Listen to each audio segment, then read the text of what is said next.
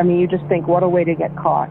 When you think about the amount of people he must have cut out of his life, family members, his friends, his exes, he must have been extremely careful for all that time.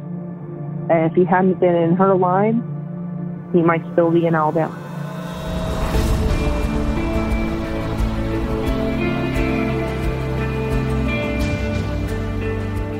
I'm Scott Weinberger, investigative journalist and former deputy sheriff. I'm Anna-Sigga Nicolazzi, former New York City homicide prosecutor and host of Investigation Discovery's True Conviction. And this is Anatomy of Murder.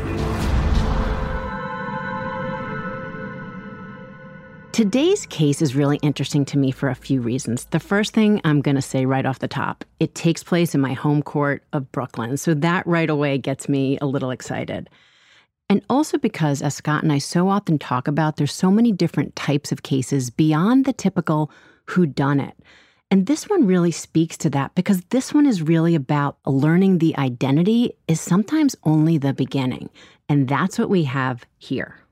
For me, this is a case while a suspect in a brutal execution-style murder is quickly ID'd, as you said, the rest was such an arduous journey that many believe would never be completed. So I'm excited about getting started. I spoke with the prosecutor, Emily Dean, in this case, who, again, disclaimer, I know her. I worked with her towards the end of my time at the district attorney's office in Brooklyn. And the first place that we should start with, New Year's Eve, 1991. New Year's Eve in New York City is huge. I mean, first of all, you have the ball drop that's going on in Times Square, where people come from all over the world, and they stand outside all day in crowds of people for hours and hours and hours and hours in all kinds of weather, and rain and snow and cold, just to be a part of the festivities. Obviously, on New Year's Eve, the place to be is Times Square. And here's my full disclosure. In 2000 or 1999 into 2000, I covered New Year's Eve for NBC News working at the local station. And of course, that year was the big Y2K concern, where even the NYPD was concerned their crime computers would go down. It's people out on the streets at all hours of the day and night. People are buying tickets to go into bars. The bars are absolutely packed. But it's not just Times Square. The streets are full from Manhattan to Brooklyn to Queens, everywhere. Everybody's out and about. And your New Year's plans are very important because you want to be out doing something fun like everybody else is. And let me just set the scene a little bit for you about that time frame here in Brooklyn. 1991 was actually the peak year of homicides here. That year, they clocked in, unfortunately, at 819 by the end of the year. So you just get a sense of all the crime that was happening. And now you take the mix of New Year's Eve. You know, you think of New Year's Eve, you usually think of drunk driving or, things get out of hand at a party. Maybe there's a bar fight that goes on. And it's not to say that homicides don't happen, but this is the only New Year's Eve homicide I've ever handled. Our victim in this case is 22-year-old William Smith, who was a high school football standout. William Smith was a great athlete, very popular, very well loved by his family and friends, and just an all-around good kid with a bright future. But by this time, New Year's Eve, 1990, he's working as a security guard. He lived in Brooklyn. He came from the area known as Flatlands, East Flatbush, and that night brought him to Glenwood Houses, one of the New York City housing developments. Glenwood was a huge development. It had 26-story buildings with around 1,200 apartments and 2,700 residents. It was a big place. It's a busy area, especially at New Year's Eve. The Glenwood Houses, there's so many people there, and parties are happening like everywhere else on New Year's Eve, and people are going to be out on the street, people are going to be gathering in the courtyard, and people are going to be in their homes with friends over, celebrating and bringing in the new year. And just to set up what this looked like for you, picture these tall buildings like Scott talked about, and they all have these side pathways that lead into this open courtyard in the middle, and that's where they went to hang out. William Smith that night was with 3 female friends. The girls had all gotten together in Brooklyn, and they had taken public transportation to Times Square to watch the ball drop.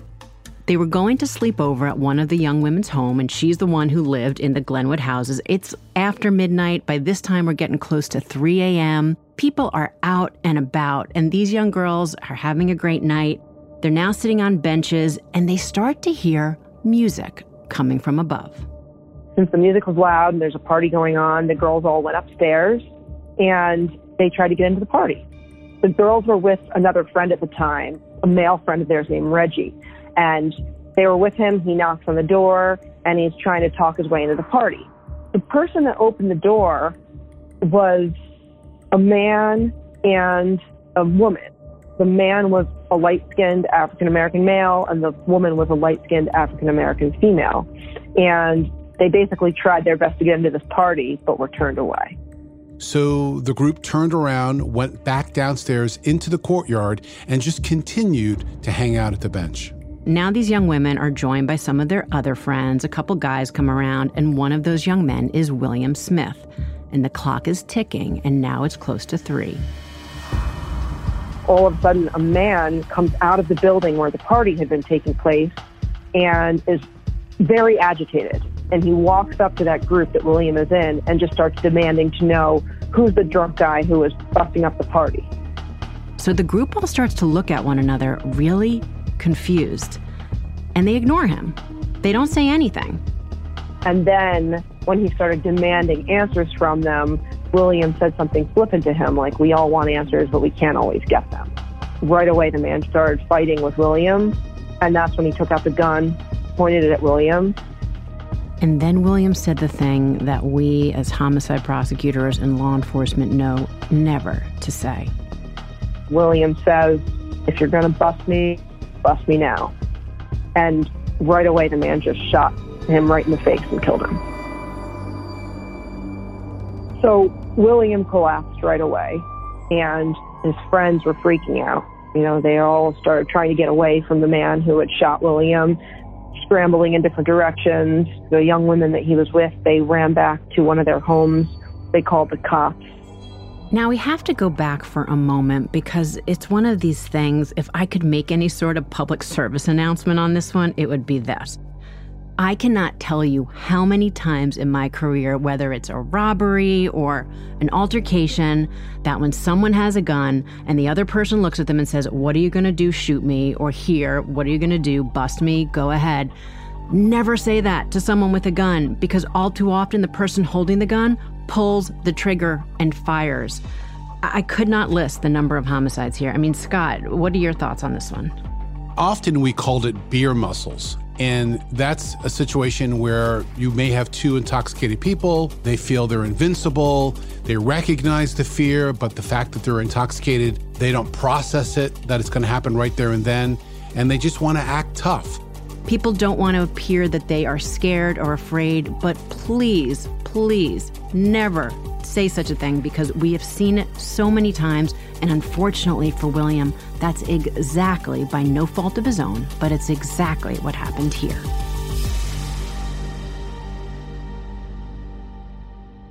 Now back to that night. So William is now laying on the ground.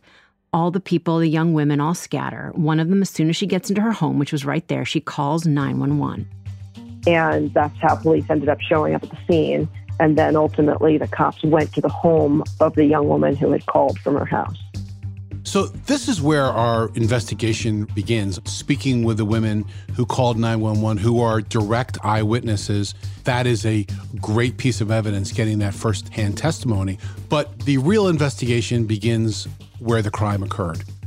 The police recovered a .380 caliber shell casing and a bullet from the crime scene. They found William on the ground in a pool of blood, and he had one gunshot wound to the head. Just talk about, from a law enforcement perspective, the challenges of investigating a homicide that occurs on New Year's Eve. Well, obviously, there's two huge challenges here on Antigua. The first thing being the buildings, the size of the complex. That may work well with eyewitnesses, but essentially it's a tremendous job to canvass these buildings to try to find out if anybody heard or saw anything. Number two, you're right. New Year's Eve, a gunshot at 3 o'clock in the morning, it's not unusual, not only just because it's Brooklyn in the middle of a celebration night, but the fact that it's New Year's Eve. So, a gunshot going off may not bring anybody to their window to look downstairs to see what's going on. So as far as eyewitnesses are concerned, that may be very difficult. But fortunately, in this case, William Smith had 3 young women as friends, and every one of them was willing to talk to the police that night. The girls are at the precinct, and they give a description to the police of everything that they can remember about the shooter in this case. The girls said that when they had gone up to try to get into the party, that they had seen a man kind of peek his head from behind to see if they had invitations, and that man was the very same man who ultimately shot their friend with the gun. None of the girls knew who the shooter was. They had seen him, but he wasn't somebody that known to them. He was a light-skinned black male with light-colored eyes and freckles on his face. All 3 women are separated, so they all gave very similar stories, and that's actually, as you know, more powerful as far as an ID is concerned, because all of them described him the very same way, except for one of the description came up to say that he was wearing a hat. So that just furthered the ability for them to all connect it to that one individual that they believe is responsible for killing their friend. Police do work, they do computer checks, and they do things to figure out who potential people could be. And they come out with this photo array. As most of you know, it's a group of 6 photographs of people who share physical characteristics. They all appear similar. And when they put it in front of the young women, the person now saw staring back at her in one of those photographs, the eyes and the face of the person who had just killed her friend. She identified Derek Lloyd. His sister lived in Glenwood Houses at the time, and his sister was actually the person who had thrown the party that the girls had tried to get into that night. Now, you may be saying, well, wait a second, if there's 3 young women, why is only one shown the photo array? And it's pretty common, certainly at the time, because at the time, photo arrays themselves are not something that we could ever bring and introduce in the courtroom. So the thinking was that you need to get someone identified, if someone's able to identify them, if you get that far. And then if you are fortunate enough to find that person and apprehend them, then you put them in what's called the live lineup, because then when you turn it over to one of the prosecutors like me, we can now introduce that testimony. So after one of the young women had identified Derek Lloyd as the shooter, the police wanted to go out and find Derek Lloyd. But that was not as easy as you might think.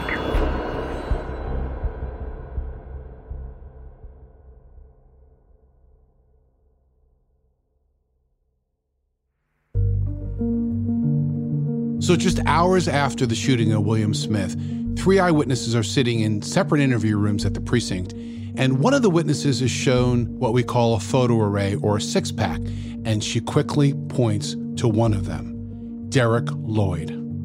The police started looking for him, and he was absolutely nowhere to be found. So this is game time for the investigators to determine where their prime suspect could be located. Because if Derek Lloyd is their suspect and he knows he committed this heinous murder, he's going to be on the run. They had an address for him, and when they couldn't find him there, they started going through his family members, his friends, his exes, and everything was at end. He had completely disappeared. And you know, the time, Scott, really does play into this, because while people can disappear and evade law enforcement quite effectively today, sometimes it's much harder than it was back in 1991. You know, there's a lot of digital footprints, as we always say, Anna-Sigga. If you have enough probable cause to believe that this is your guy, then you're able to get some other tools, trap and trace of cell phone records, somebody's bank transactions, ATM cards to determine their movement. But, you know, they spread this search out. This net went further out of Brooklyn, further out of New York City. In fact, it was the entire metro area. And for days, still not a sign, nothing. And this was a guy who was New York based. He grew up here. He lived here being New York City, Brooklyn. And by all accounts, everything was telling them one thing and one thing only. Derek Lloyd had vanished. The case ends up getting older and older. Ultimately, it ends up going to a special squad called the Cold Case Squad. It was assigned to a detective there so that as the time passed, there was someone responsible for following up potential leads as to where Derek Lloyd was. They showed another photograph to one of the young women who again identified Derek Lloyd, but they were getting nowhere. So they turned, and let's go to your journalist hat here, Scott, they turned to the media.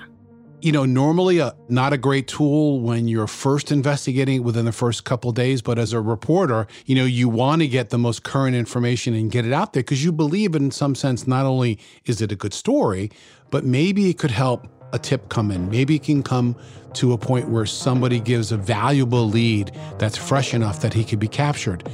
But there was a very popular show in the 90s which really helped capture a lot of fugitives. The case goes on to America's Most Wanted and out to the whole nation because the detectives at that point are saying, do you know this person? Do you recognize this person? They did at least 1 or 2 broadcasts with Derek Lloyd's picture. Give us a tip, let us know where he is. But still, this guy had disappeared without a trace. And when someone knows that they don't want to be found, they make sure they don't do the things that could trace them back to their original name. They're using a fictitious name. They're identifying themselves to others using this fictitious name. They're building new identities under this fictitious name. So ultimately, anything that could trace them back, like fingerprints, you know, associating with people that you've known before, living in the same area where people may recognize you. The usual avenues, you know, not using a bank account, not calling people from home. Once someone is able to round that corner and basically disappear, it's very hard sometimes to find them. It is a difficult thing to get done, but it happens all the time.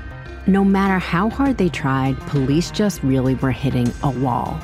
But the thing that police didn't know was that Derek Lloyd had a completely different name. He had a whole new identity. Years ago, somebody who did not want to be found can go to a local person in the area and get a new ID, to be able to change their license or be able to change a Social Security card. These days, IDs have become so sophisticated that it is very difficult to use a real ID with somebody else's name. You know, Scott, let's just talk about how to go about finding someone and the difficulties associated with that when they've decided to just be like this guy, gone. Often criminals make mistakes. They run into somebody that they know from the past that calls police. They may leave their fingerprints in a place where it's required or it's necessary. Sometimes they believe that their disguise is so good that after years, they get sloppy.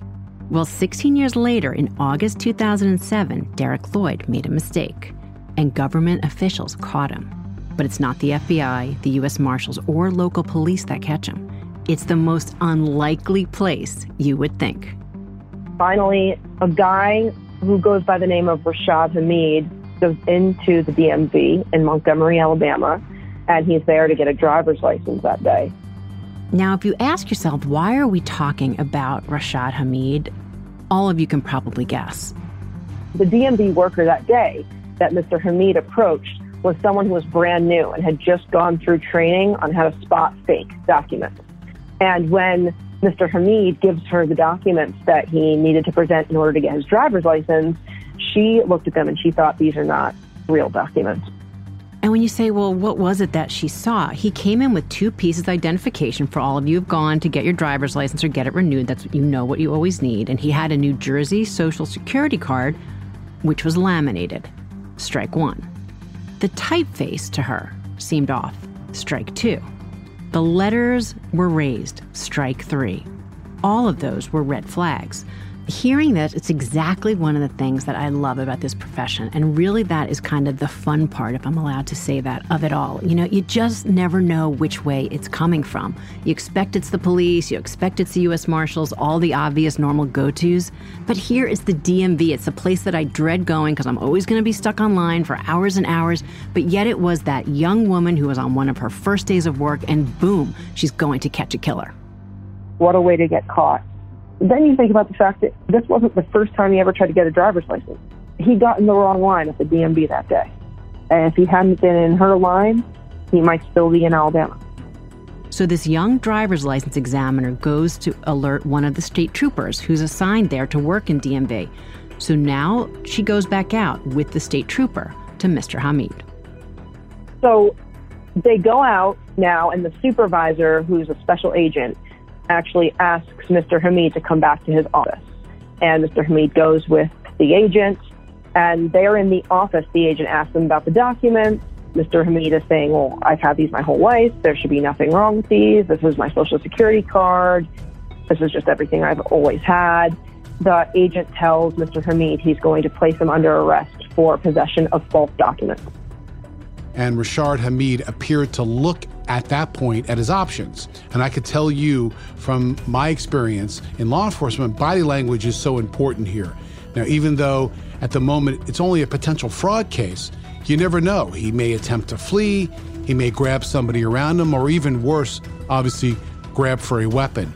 And this is where the case takes another turn, because he does something unexpected.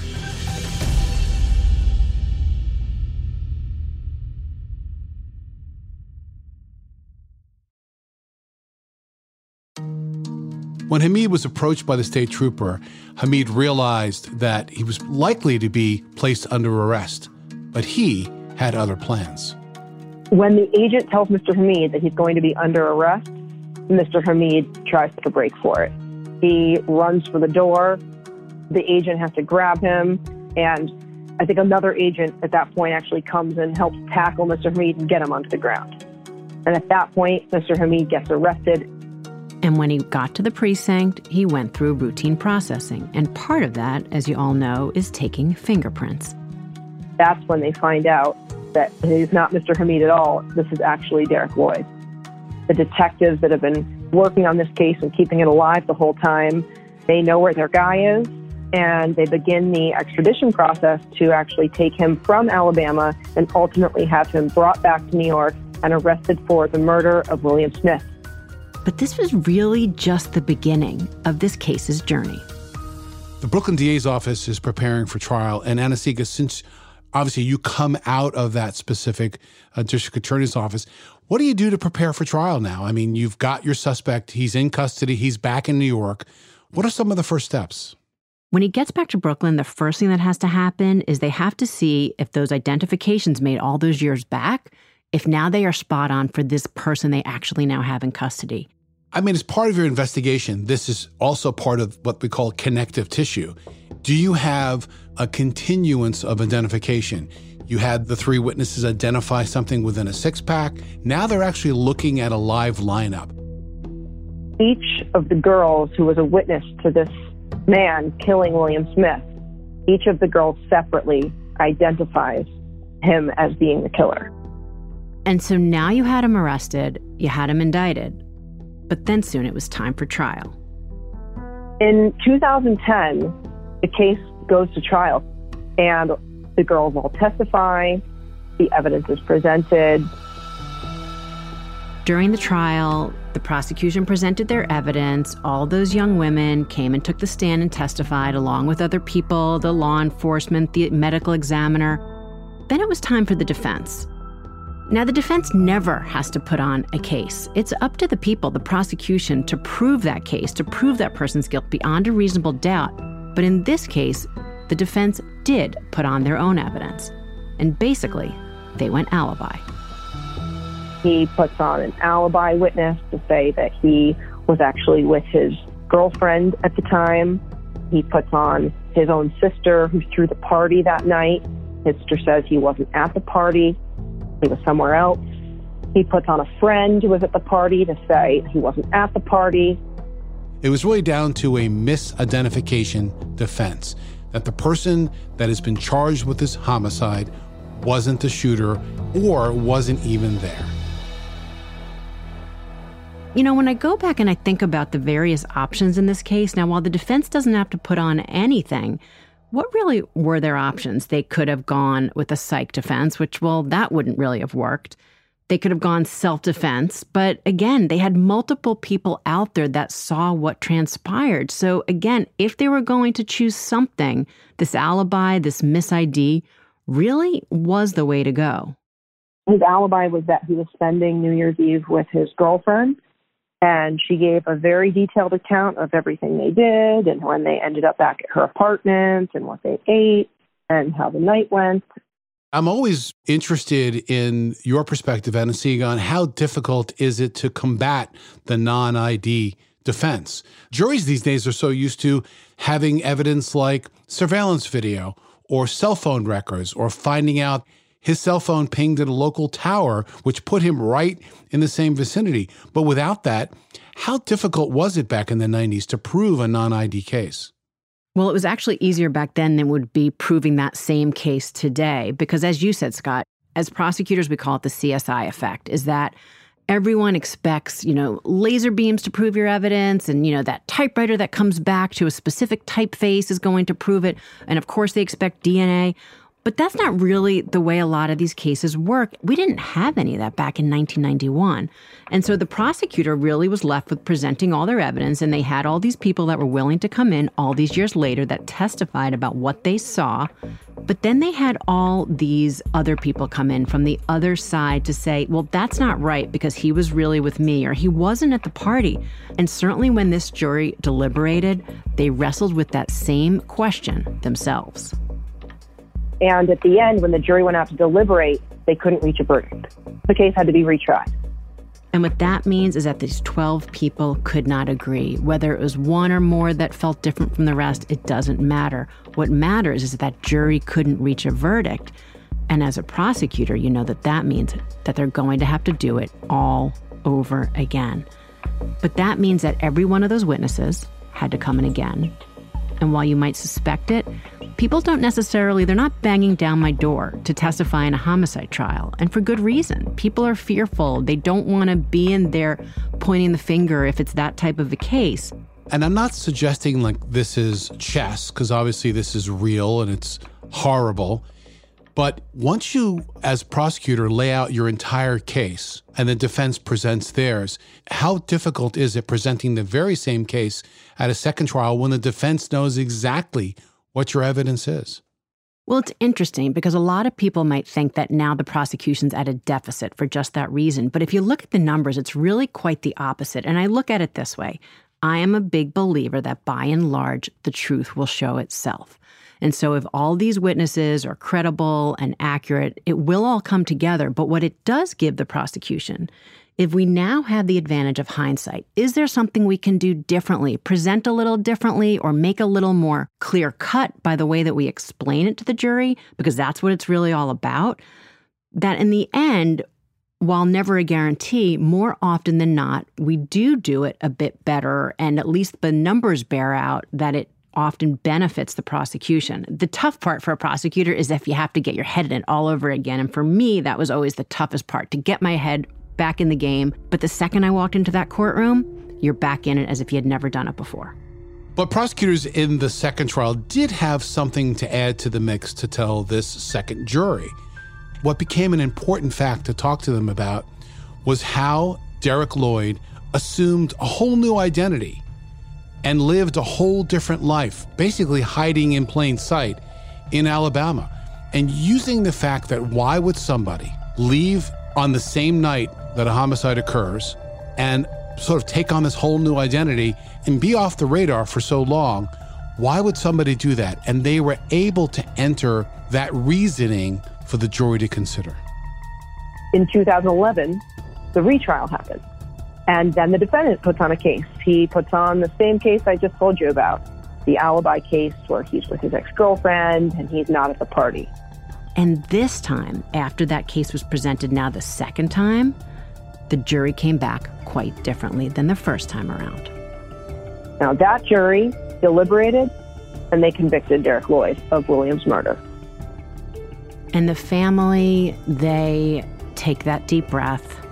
And all these years later, they feel like they've finally gotten across the finish line. But unfortunately, in this case, that wasn't to be. Derek Lloyd then appeals his conviction. And the case goes up to a higher court. And that court ends up determining that there were errors made at the 2011 trial that require them to reverse the trial and send it back for a new trial. And to really break it down very simply, to put it in a nutshell, they decided that there was prosecution error. They found that a piece of evidence that had not actually been introduced in the trial had been inferred or referenced in some way, and that they felt that that made it in a way that the verdict could not stand, and so they reversed it. And I'll say right now, prosecutors, we're human. Most do the very best job that they can, but there's always so many moving parts to think about that sometimes things are done not nefariously, but by mistake. And that's what happened, and at least the court felt that it was enough that they were going to reverse that. So now this case has to be tried for round 3. The prosecutor who had handled this case for all those years, unfortunately, couldn't try it again. He was a friend of mine, and he actually passed away right before this trial came back around. So now someone else had to start with all this history. Now enter officially Emily Dean. It was my first day in the Homicide Bureau, and it was the first set of boxes that was put into my office. I laughed in talking to Emily, and she was describing how this was the first case assigned to her, and we laughed because I very likely was the one that assigned it to her, because that was one of my duties in my position of chief in trials at the time. But there's so much pressure entering the Homicide Bureau. I'll never forget, when I first got to the Bureau, I had the smallest office that faced the front door, and I would just sit there almost paralyzed sometimes because I was so overwhelmed by what I felt my responsibility was, because you don't want to get anything wrong. I looked at this, as she did, as important a case as you could ever handle, because there's a family that is counting on you to do the job well and to get it right. I think I knew going into the Bureau that everything that I was going to get was going to be intense and serious and stressful. And if you don't feel stressed and you don't feel pressure to do well and do this job right, you're probably not in the right place. And it was definitely overwhelming, because I knew that one of my first tasks in the Bureau was going to be to give this family devastating news. And I was brand new, and I was going to be telling them that the case had to be retried and we had to start over from scratch. I was also giving them the news that the reason the case had to be retried by me, not the first prosecutor, is because the prosecutor who had handled this case for all those years had passed away. So that was a difficult phone call. And they were upset. It must have been a terrible call for them. And I get it. You get very close to some of the family members in these cases, because what you're dealing with is some of the most momentous, albeit terrible things in their lives. And they were clearly close to him. So she had to give him that news and say, oh, and by the way, I'm the new kid on the block. I'm the newest in homicide, and I'm now going to be handling this case. That's pressure right there. Coming to the Homicide Bureau was very intimidating. I was still a young prosecutor. I think I'd been in the office for only 5 years at the time.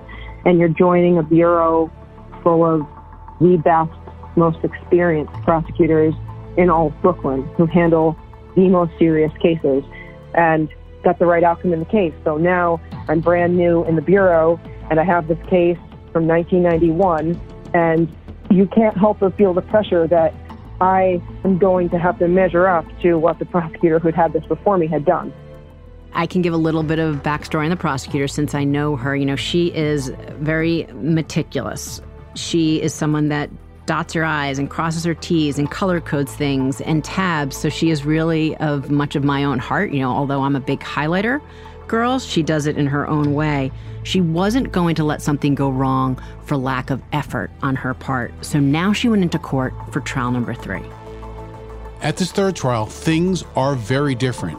As you know, Derek Lloyd never spoke to investigators originally when he was arrested, never testified in trial number 1, didn't testify in trial number 2, but in trial number 3, that would change.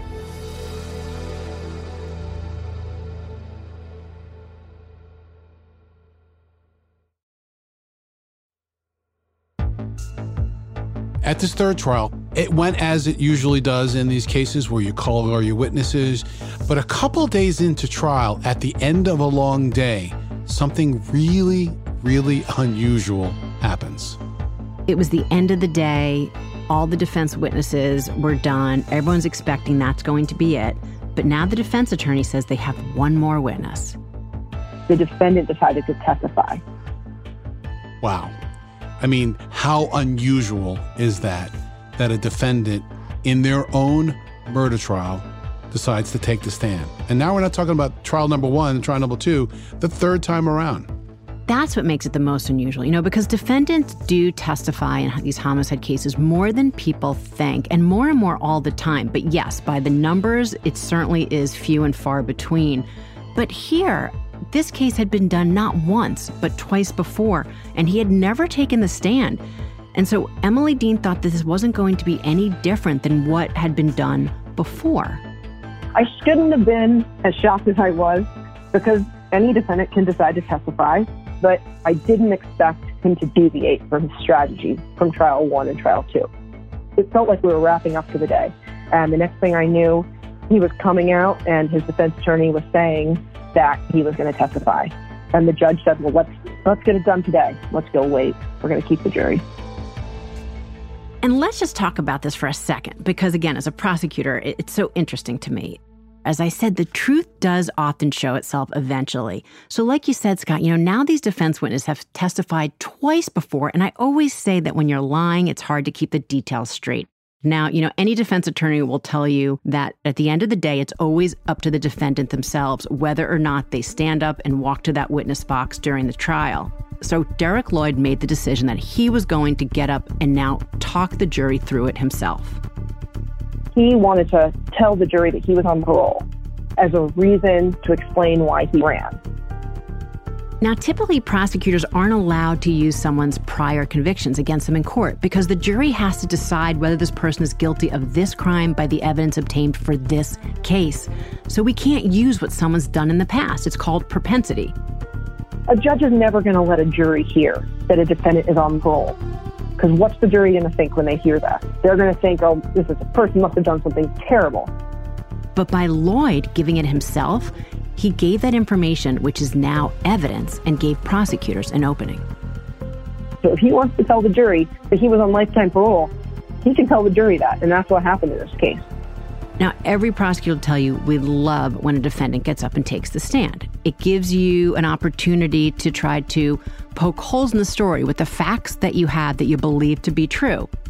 I was going to ask him about the same things that his alibi witnesses had been asked about, and I was going to use those points to just create more contradictions, because when you're lying through your teeth and your witnesses are lying, all of your stories are not going to match up. And that's what happened. Through Derek Lloyd's own testimony, he did what's called opening the door, and he said certain things that now allowed Emily to call a witness who had never been admissible before. Derek Lloyd's sister, who threw the party, she had a friend, a female friend at that party, who that night she had actually introduced to her brother. She had introduced this friend to Derek.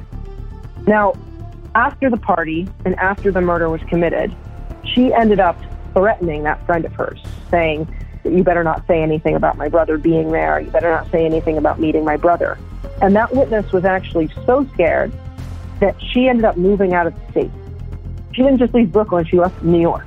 But ultimately, because of the way the trial unfolded, we were actually able to call her as a witness, and the jury was able to hear about the threats that Derek's sister made against her, and about the fact that because of those threats, she had moved.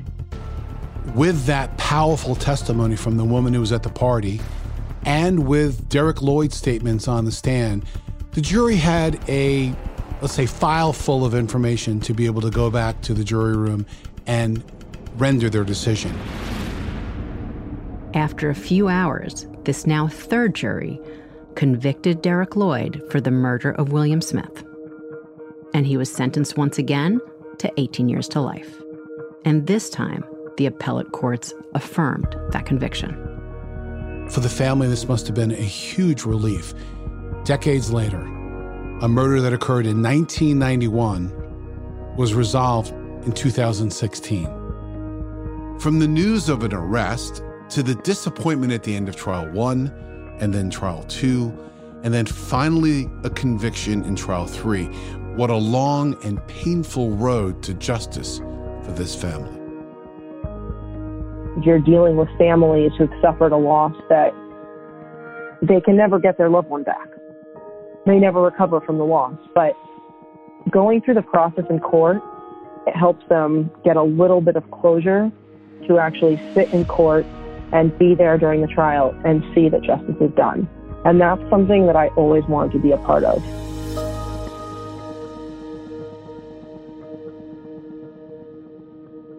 When I think about this case, there's really a few things that stand out.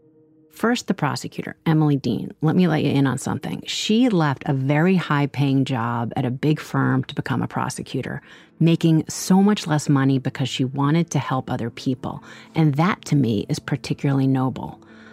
And I think about this as the journey of these young women, these 3 young women who just thought they were going to be out on New Year's Eve, and they ended up seeing their friend killed in front of them. But then this case stayed with them too for the next 25 years. And they did the right thing. But for William Smith, these 3 friends, right place, right time, because they stuck with him through this entire journey to make sure that he got justice.